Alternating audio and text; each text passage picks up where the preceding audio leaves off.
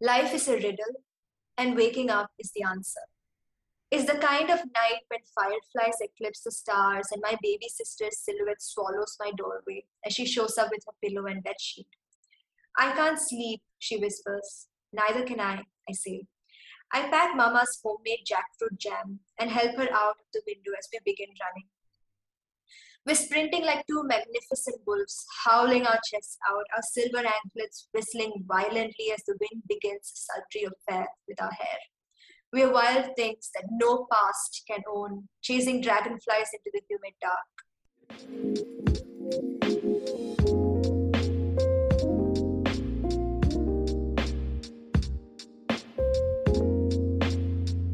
Hi there, thank you so much for joining me one more time on India's first graphology based leadership show called Absolutely Right.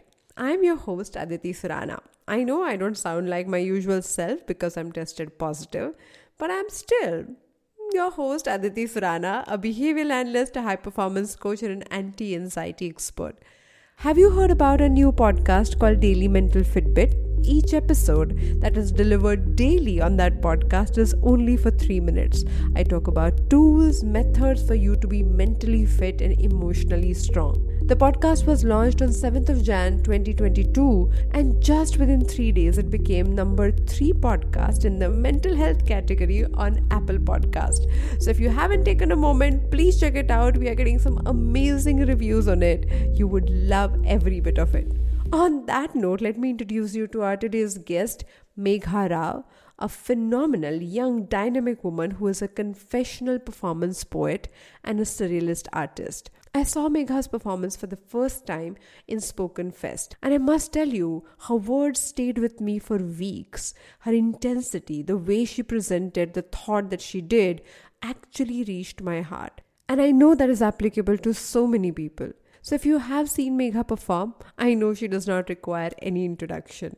If you're new to Megha, then you must check out her podcast, Poems to Calm Down To by Megha Rao.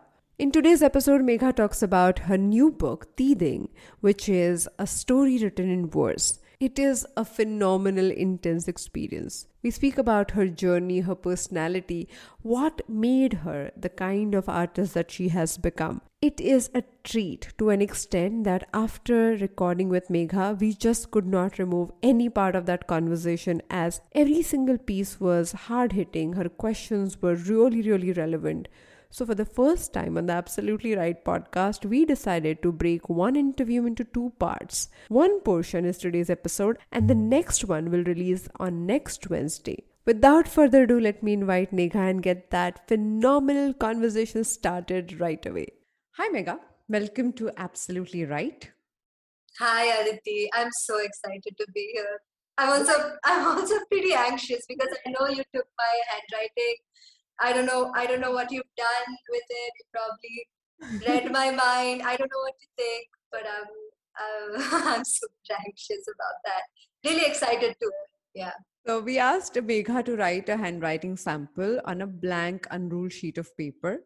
And as she wrote, obviously she wrote something beautiful as always. I also have her signature at the end of the page, and her signature is bilingual, which I wanted our listeners to, have kind of an insight into. She writes only May in her signature in Hindi, and everything else is written in English.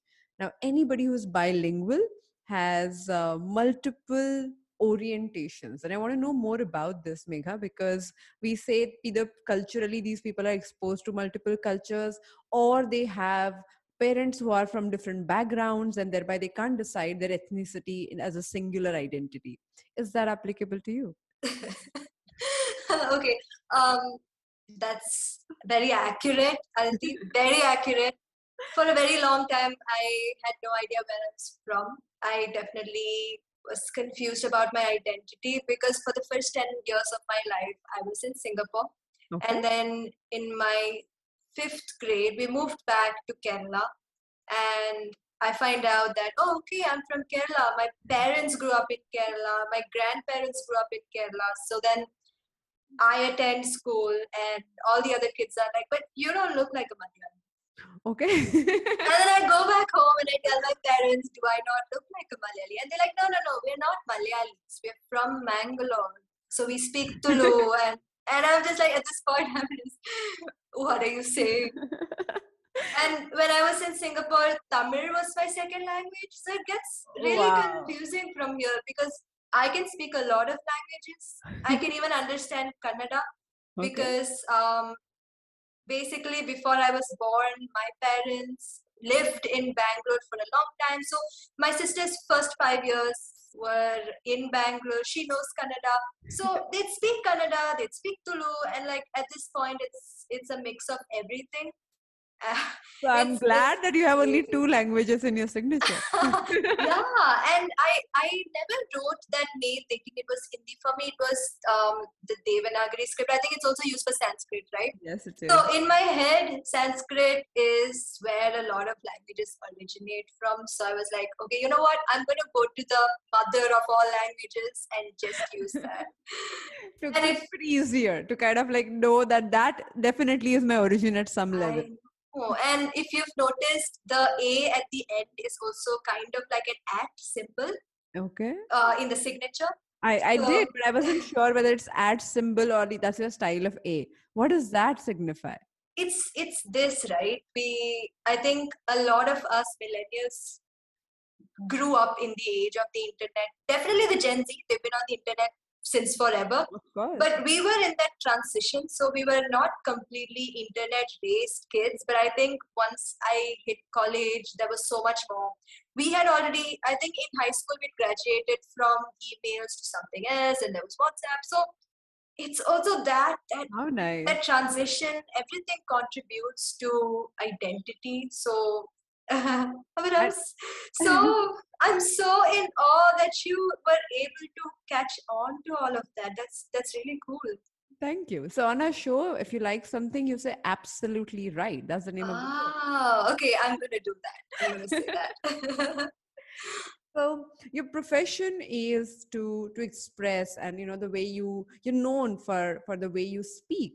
But when I look at your handwriting, most of your writing goes to the left side, and some of them are the vertical strokes. That talks about you being an extreme introvert.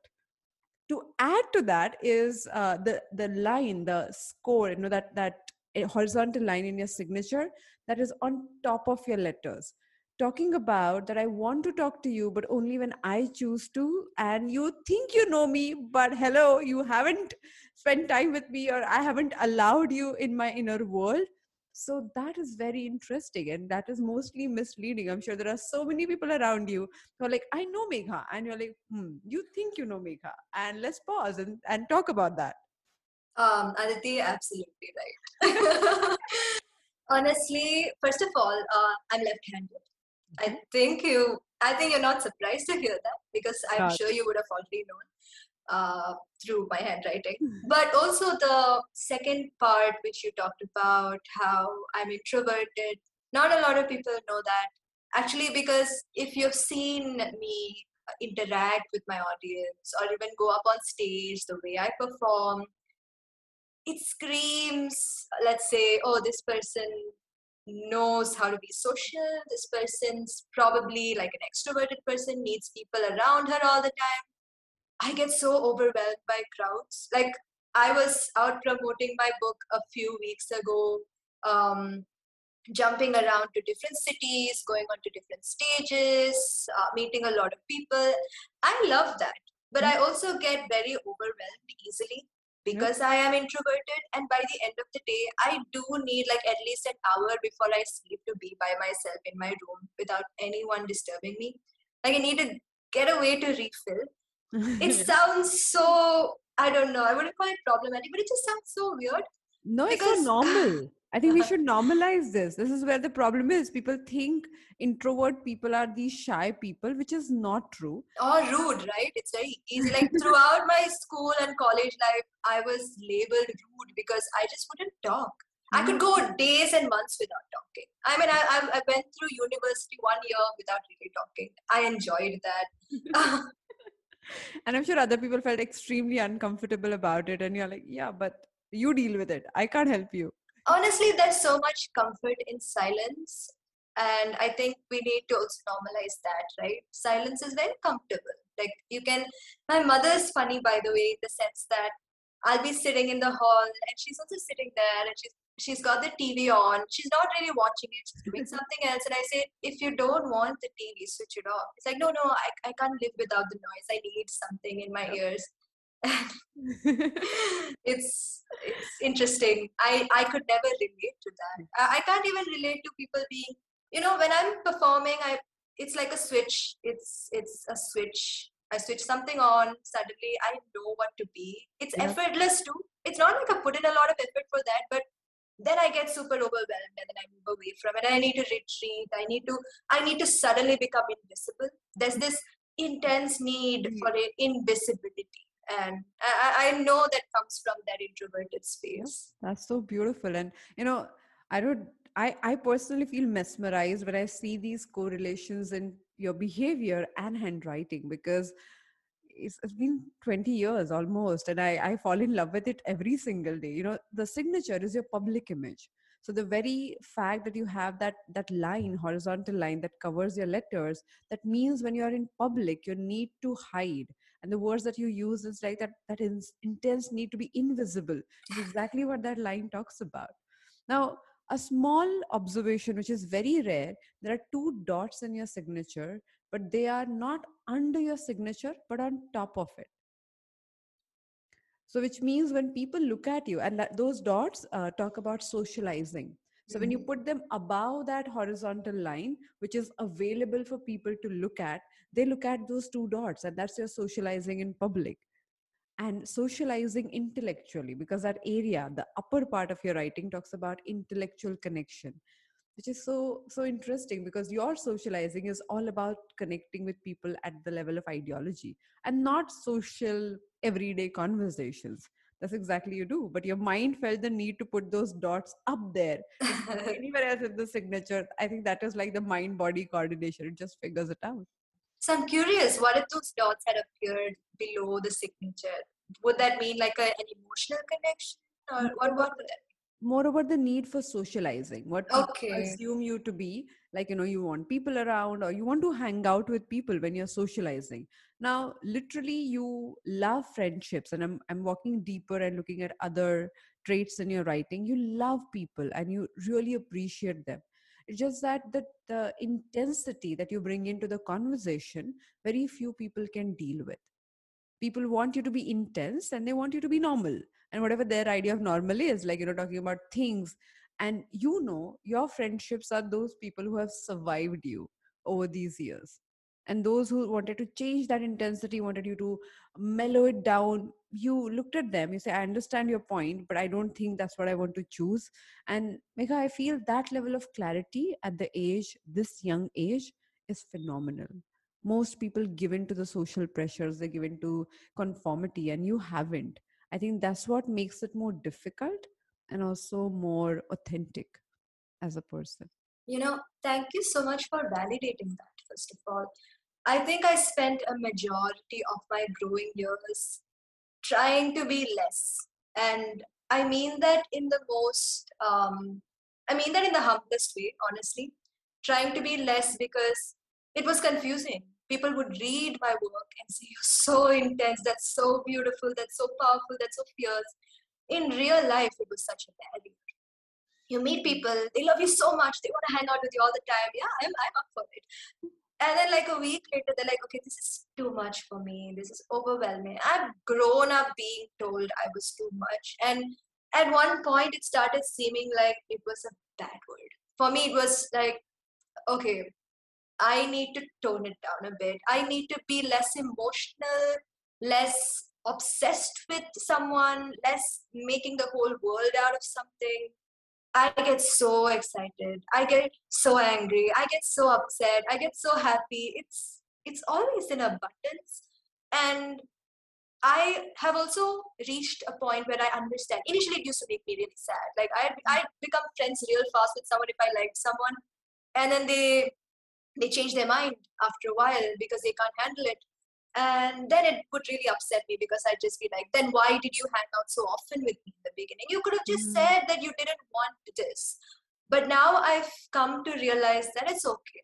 It's okay. And I have truly found people. I have an inner circle that understands me so well, that can deal with, with my intensity.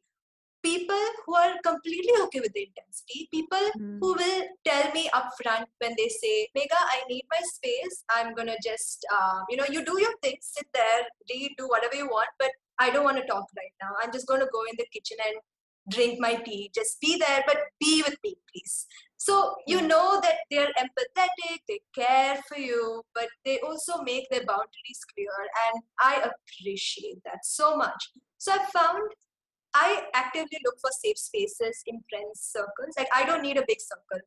I don't even want to attend anyone's party. I don't want to sit around and gossip. I just want 4 to 5 friends, family who really get me. And I found that, and I really cherish that. Like, it was also my effort because I really curated my circle. I'm very proud of that. I definitely second that, because you're so honest. And I'm not only saying this because I read that about you, because many people write that sentence for you. You're fiercely and dangerously honest, they said. I love that statement. But I was looking at your handwriting, and there are letters in A and O's which have no inner loops. Okay. Anybody who writes the letter A or O that clearly, without any circle or loops inside it, they have the intensity to be honest in the relationships. And honesty, honestly speaking, can be a dangerous idea, because sometimes people are not ready to hear the truth.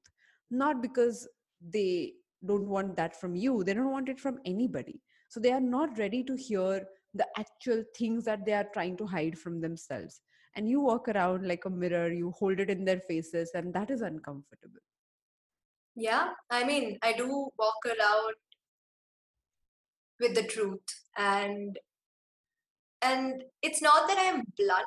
I'm definitely not blunt. I'm not harsh. But maybe even my existence could be harsh, right? I don't mean it. I don't even say certain things that would be like, oh, that's really rude. Why would you say that? It's just, I think I do come across very often as an open healing wound, like a scar. It's healed, maybe it hasn't, but whatever it is, there's so much clarity in it. I know what I am, and that would make people uncomfortable, and I'm okay with that too. I there's so much of growing to do with that in relation to that, because like their truth is uncomfortable to hear, my own truth is also uncomfortable. Even when I was writing my book Teething, and I give it to people, like, my mom read it, and then she reads it, and she's like, it's really beautiful, but why do you have to write like that? And then I said, what do you mean? And she said, with so much of grieving, like, what's going on? She's like, you don't have to write like that, you're a child. And I said, I don't know what to make of that. Like, I don't know what that means. I know it's making you uncomfortable, but I don't know what to say to that. But I guess that's how it is. That's the reality of me. A lot of people I know have been uncomfortable with that reality. It's also one of those things in my identity that's quite unchangeable. Like, I made active effort to change a lot of things. Everyone is problematic at some point. There are many problematic behavioral patterns to, like, everyone that And makes one them. should have it. I feel one Yeah. should have it. That makes us human. I mean, that helps us learn, right? So that we can always keep adapting and changing. But then there are some very inherent patterns with our own, let's say, like, personalities that are really unchangeable. Like, no matter how much you try, it's it's not a free will kind of thing. It's Sure. your personality. So much of it is really predetermined. I do believe that. So when I started my career, because handwriting could talk about it, and we also have a stream called graphotherapy, I said, oh, does that mean we can change everything about the person? I was 18, right? So I wanted to like really jump in and change every problematic area. It took a few years of realization to understand that there are some parts that are given to you as your mold, and you can't fight the mold. You can Yeah. fight the accessories maybe, and there are learned behaviors that can be dropped. But things that are truly yours, faster you accept them, own them, and then start operating from there to still do what you need to do, still create what you need to create. But that acceptance, I think, takes forever for people to even fathom as an idea. Yeah, and I'll give you an example, right? A lot of things are based on choices, but a lot of things aren't. So what can't be changed? I mean, if I gave like a personal example, I would say I can't change the way I react, like I feel about certain things, right? In the sense that I am an emotional person. So no matter how hard I try, I can't stop being emotional about certain things. I can't stop those emotions. But what I can change is surrounding myself with things that will not trigger me into making those negative emotions reach that peak. Maybe certain patterns that I've noticed with relationship where I'm like, oh, because I'm like this, because I get emotional and I keep making a big deal out of something when it isn't, the best way is to probably communicate. So communication is a choice that we make, whereas that emotion bit, I'll never be able to change that. So like I said, So what you're saying is you cannot stop things from triggering you, but you can change your reactions or responses to them. Or you yeah, can create an environment where you are not necessarily walking in a minefield where you would be triggered and blasting yourself over and over exactly. again. Exactly. Because some people, some personalities do not match with your personality and they will always trigger you. And you will see those personalities repeating. You'll be caught in the same loop again and again until you remove yourself from those kind of situations. Or you actually break your loops. Exactly. Other aspect of trigger and reaction, and it comes from Viktor Frankl's work. He speaks a lot about it, and he says every time we get triggered and we fall into that trigger reaction loop is where we are making a choice. We don't know, it's an unconscious choice, but once we start training ourselves in responses, and that's a tough one, but once you do that, once your mind gets trained into it, it just changes the narrative completely. Viktor Frankl. I have heard this name. What's his book called? A man's search for meaning. Oh, okay. It's a very Beautiful. popular work. And Okay, it's a no, very beautiful book. It talks about his trauma and his struggle through, the Holocaust, surviving, and that okay. whole process, and how he then started using his insights with his patients. So it's not an easy read for sure, but one of the It's most. about trauma. It's about trauma and Right. obviously grief. He lost his entire family when he Yeah. was sent to the Camps. Holocaust camps. Yeah. Mm. Yeah, and I was very curious about, why you asked me to write. When you were asking for a handwriting sample, you asked me to write using a ballpoint pen. And I remember the first time I submitted it, I had not used a ballpoint pen. I just used like a gel pen or something.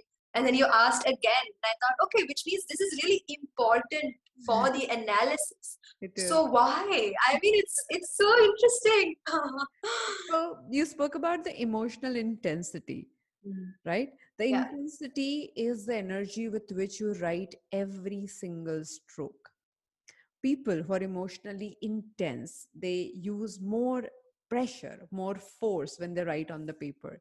And every single choice, if you look at it, it's very poetic. Every single choice that you make while writing that one sample talks about the choices that you've been making unconsciously. So the pressure is one thing that never changes. And you're absolutely correct when you said, I cannot change the intensity of my emotions. Yeah. And that is one of the handwriting factors one can never change and one should not change, is the pressure of the writing. When you write with that amount of pressure, have you noticed how many pages do you create those mm, tresses on when you write one single line?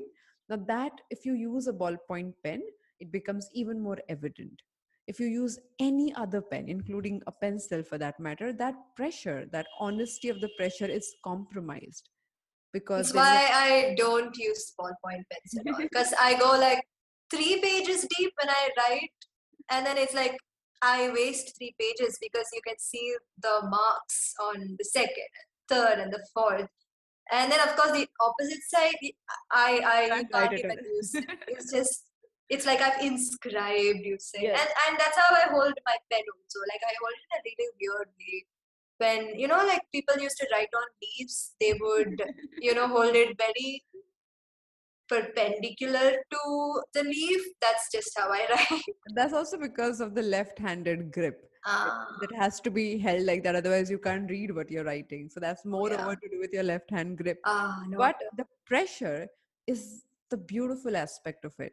I think most people do not know what to do with intensity in general in life, in every walk of life, and they get scared of intensity because they think normal means blunt or trained or like actually molded into the softer aspects so that you don't have to deal with the sharp edges.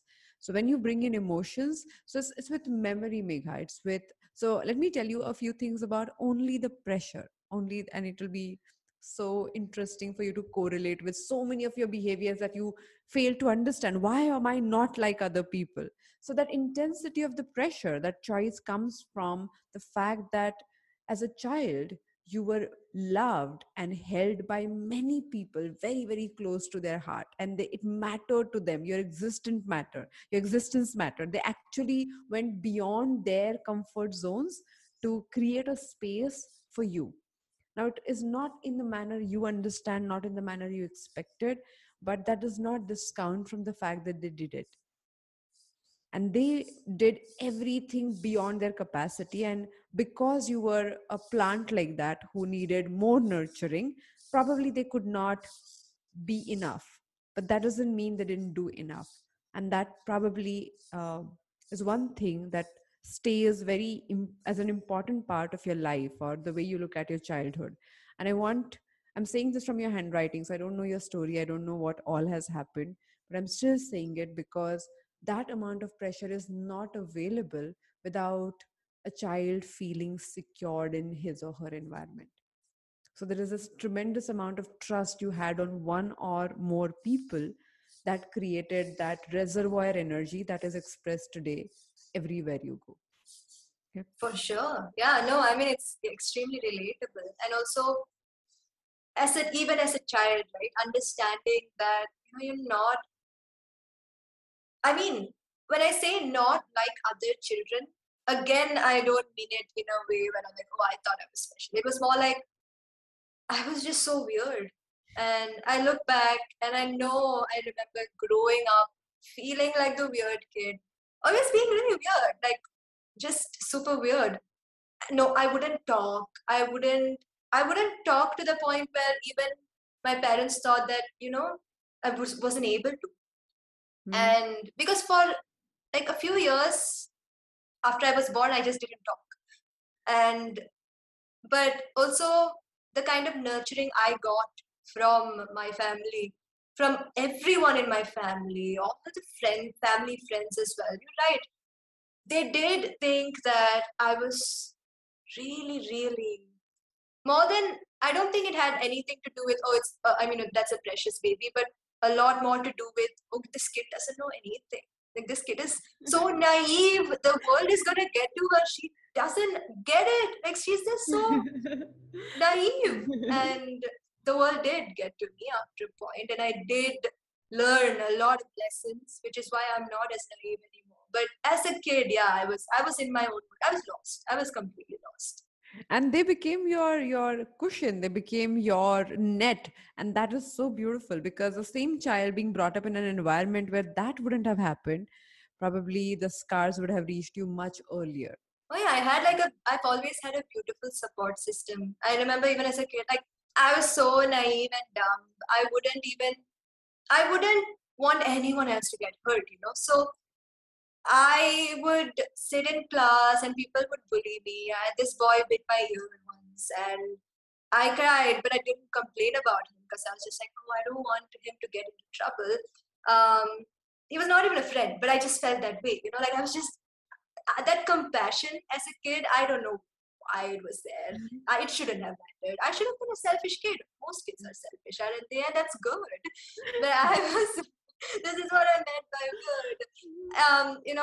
It's not healthy to care for others more than you care for yourself. But I think as a kid, it mattered.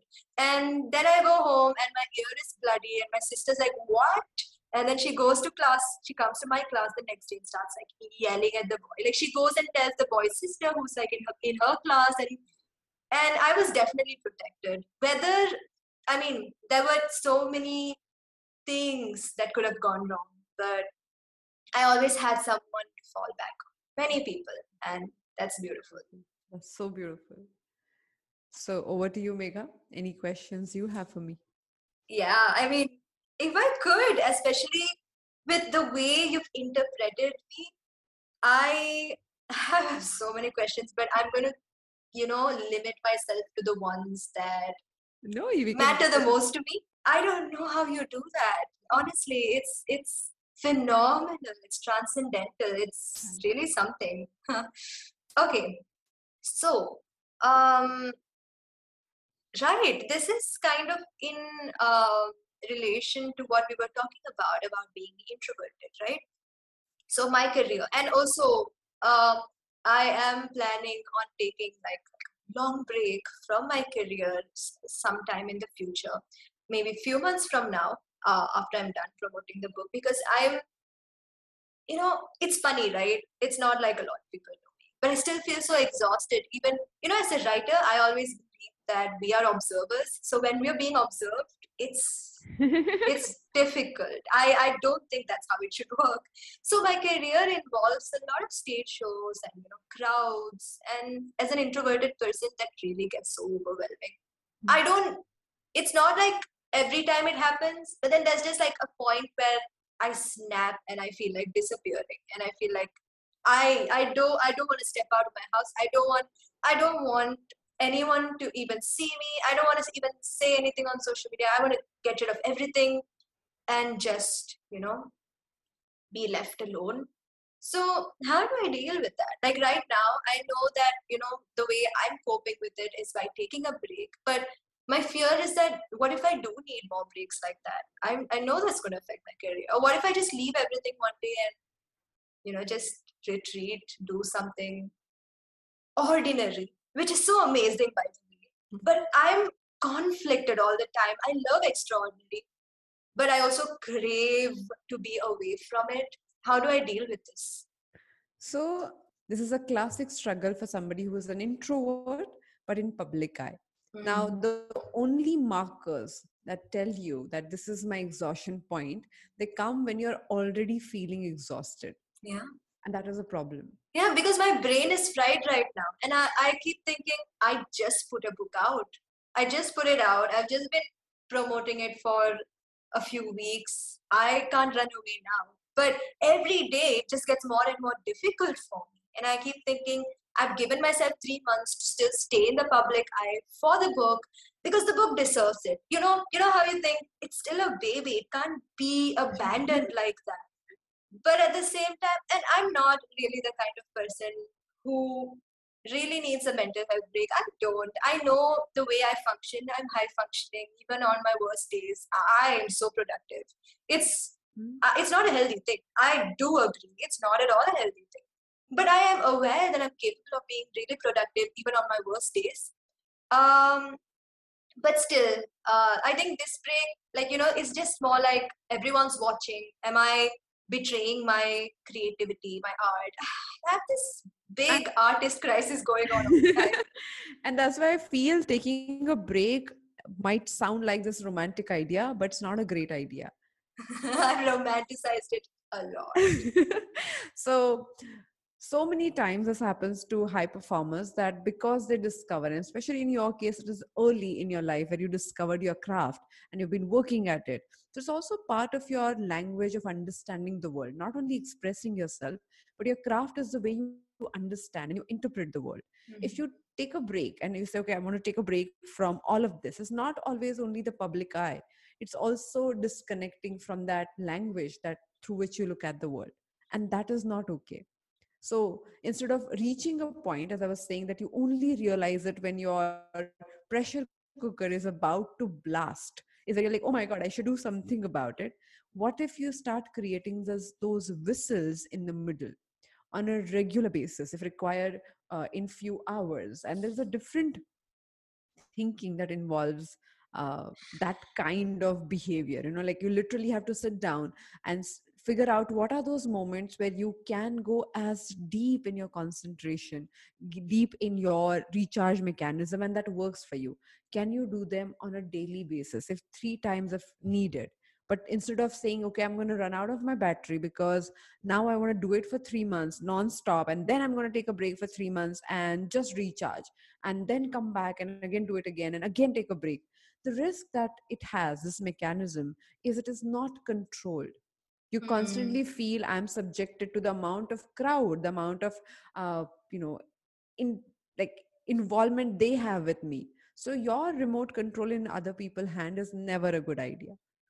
If you know that because I'm an introvert and intensely involved in what I'm doing, I need to create intense silence gaps. Oh So yeah. I'm an introvert myself, and my work involves these intimate conversations with people all the time. And when I'm doing it, when I was of your age, I took a break for 2.5 years. I took a sabbatical because I'm like, I can't do this enough. Can't do it at all, because I was talking to all these CEOs, CXOs who were talking about their midlife crisis for almost 18 months nonstop. And I'm Mm. like, I think I was getting into my midlife crisis already, and I took a break. One thing I realized about the break, and also I then met many introverted people who are phenomenal public performers out of curiosity because I was dealing with it. They spoke about it over and over again. Everyday mechanisms that work for you to really go deeper in your own world.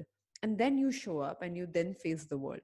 I just came back from 5 days silence retreat because too much of talking happened last year, and I wanted to end the Wow. year with like 5 days of no eye contact, nothing, and it worked. But those deliberate and proactive ideas work better than actually being reactive to the situation, because internally, though you want the voice of your craft to have the best platform, you might become the hindrance on the way.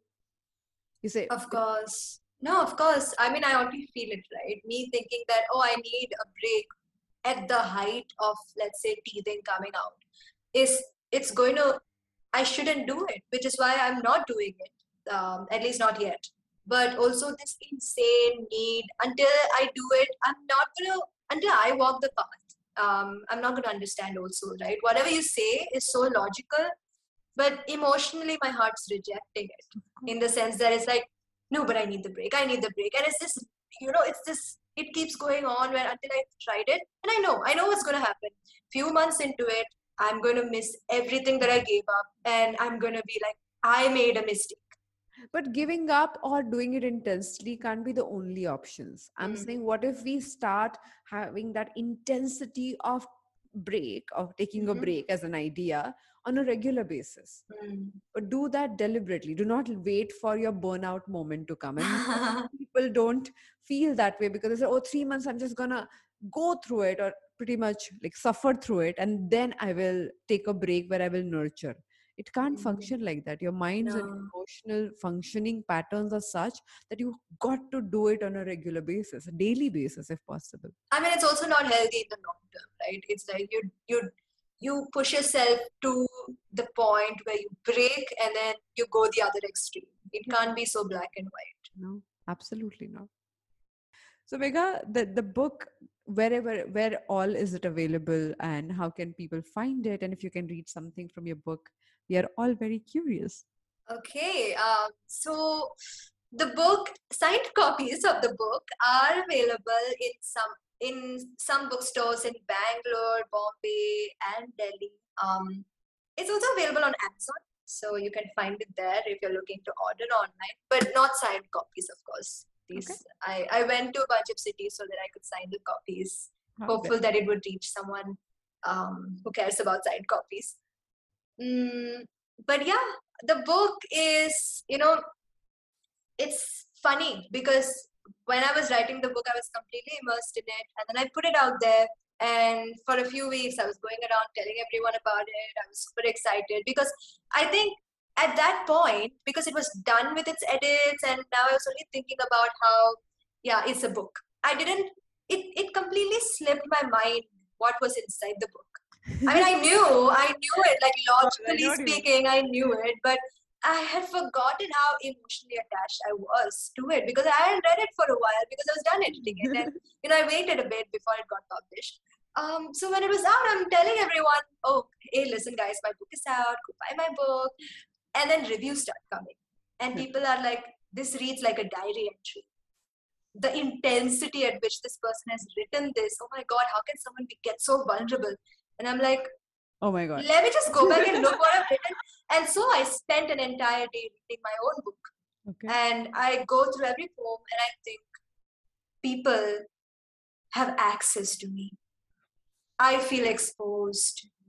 And I clam up and I think, oh my God, imagine you're in high school and all the kids read your diary.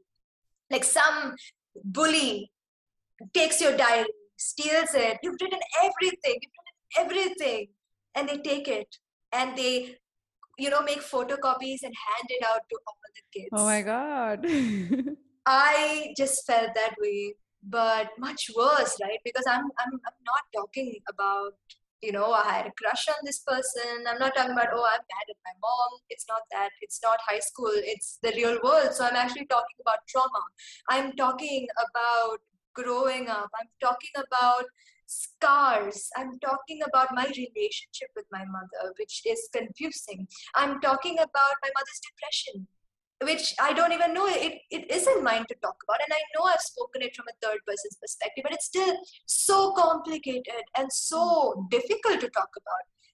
Some things, even if it's like a family story, it's still that individual story.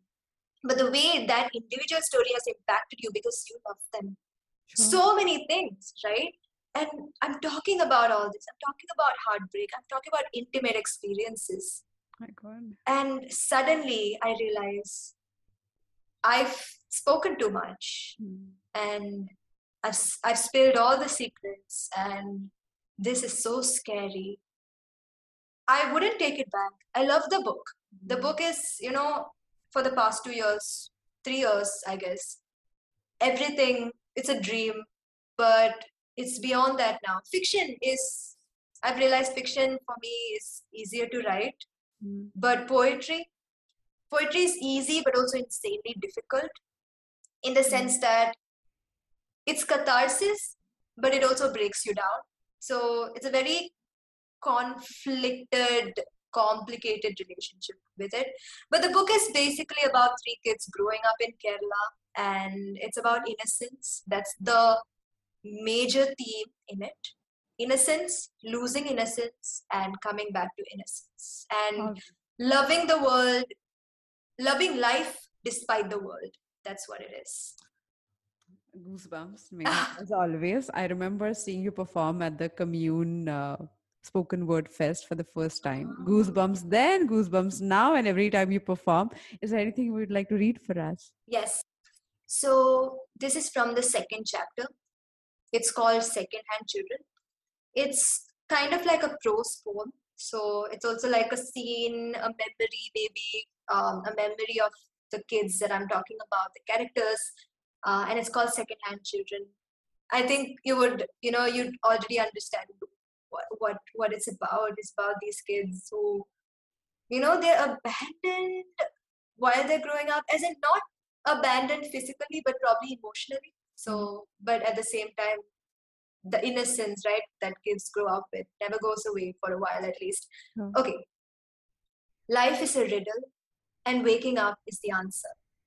Is the kind of night when fireflies eclipse the stars and my baby sister's silhouette swallows my doorway as she shows up with her pillow and bedsheet.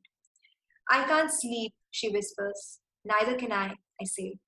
I pack Mama's homemade jackfruit jam and help her out of the window as we begin running. We're sprinting like 2 magnificent wolves, howling our chests out, our silver anklets whistling violently as the wind begins a sultry affair with our hair. We are wild things that no past can own, chasing dragonflies into the humid dark. We only stop at the beach to buy cheap devil-light crowns and then race each other again, our heads flashing red, our horns locking, high-pitched laughter shooting into the air like fireworks during the Trishul Puram festival.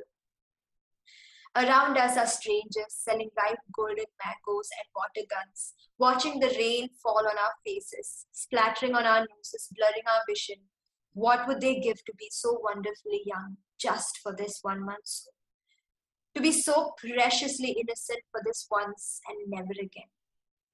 Who knows where we would be next year or in another 10? selling in the streets or working government jobs, married to someone we love or don't, living alone or dead. I glance at my sister's lonely, tomboyish face and grin, wet hair sticking onto my forehead like tailored plaid curtains, mirror images looking like freedom. The sky is nothing but a seamstress waiting to dress us up in moonlight. Her hands are delicate summers. The years ahead working in the fields will harden them, but not today. Today, we are not second-hand children nobody wants to play with. We are fiercely loved. And today, it feels like we're every beautiful thing in the world, every possibility of magic. Like nothing could stop us from being, like we're worthy of breath. I smile back at her, and we finally sit down, settling into the soaked sand and digging our fingers into the jackfruit jam. It's 2 a.m., already tomorrow. Someone once told us, that the most dangerous people in the world were those who wanted to live. I want to live. I want to live. I want to live. Oh my God. Oh my God. Thank you. Thank you. Phenomenal. Phenomenal. Thank you so much, Aditi. Thank you. I'm going to jump in and say, oh my God, again. Phenomenal. Thank you. Thank you for writing this. I think the courage that you show in every performance and the problems that you talk about and the realities, the way you weave them together just brings so much of catharsis. So I think your work is more than poetry, it's healing and therapy. That people might not see it like that immediately, but I'm sure the words grow on them and they do feel the effect of the therapy that you do. I used to think, that was dangerous because people would just say, oh, I can't afford therapy, but I listen to your poems. And I thought, that's not right. That's not right. That's like giving me too much responsibility. I've not learned this, I am not equipped to do this. But then I also realized that all of art is going to be therapeutic in some way or the other. And that's just how it is. Literature, music, if someone finds comfort in it, that's good. That's a good thing. And the healing process has already started because I think acknowledging what you're feeling or what you're experiencing is a large part of starting your healing process. So if people acknowledge it and identify with what they're feeling in the moment, that is the beginning of this process. Thank you for being part of this wonderful, vulnerable conversation with Megha and I. I felt as if every single story, every single example, every single question just got woven into one another. As I mentioned earlier, we simply couldn't edit any part of this conversation, so we have broken the episode into 2 parts. The second part will be released next week. Make sure that you set a reminder and listen to the other part where we speak about coping mechanism, personality as a process, identities at large, and fear of death. With each Absolutely Right episode, we try and find ways in which you can identify your own journey, take it to the next level, and find things that otherwise are missing. To do it in a structured manner, we have created India's first mental gym called APT. We talk about tools, methods, and everyday mental workout and emotional diet that can make you stronger, more sustainable, and actually look at problems for what they are. Instead of getting stressed by situations, you stand there and start finding possible solutions. If you want to know more about this mental gym, you can check out our website, aptmentalgym.com. I'll see you on Friday with our short episode on the Absolutely Right podcast. Till then, happy writing.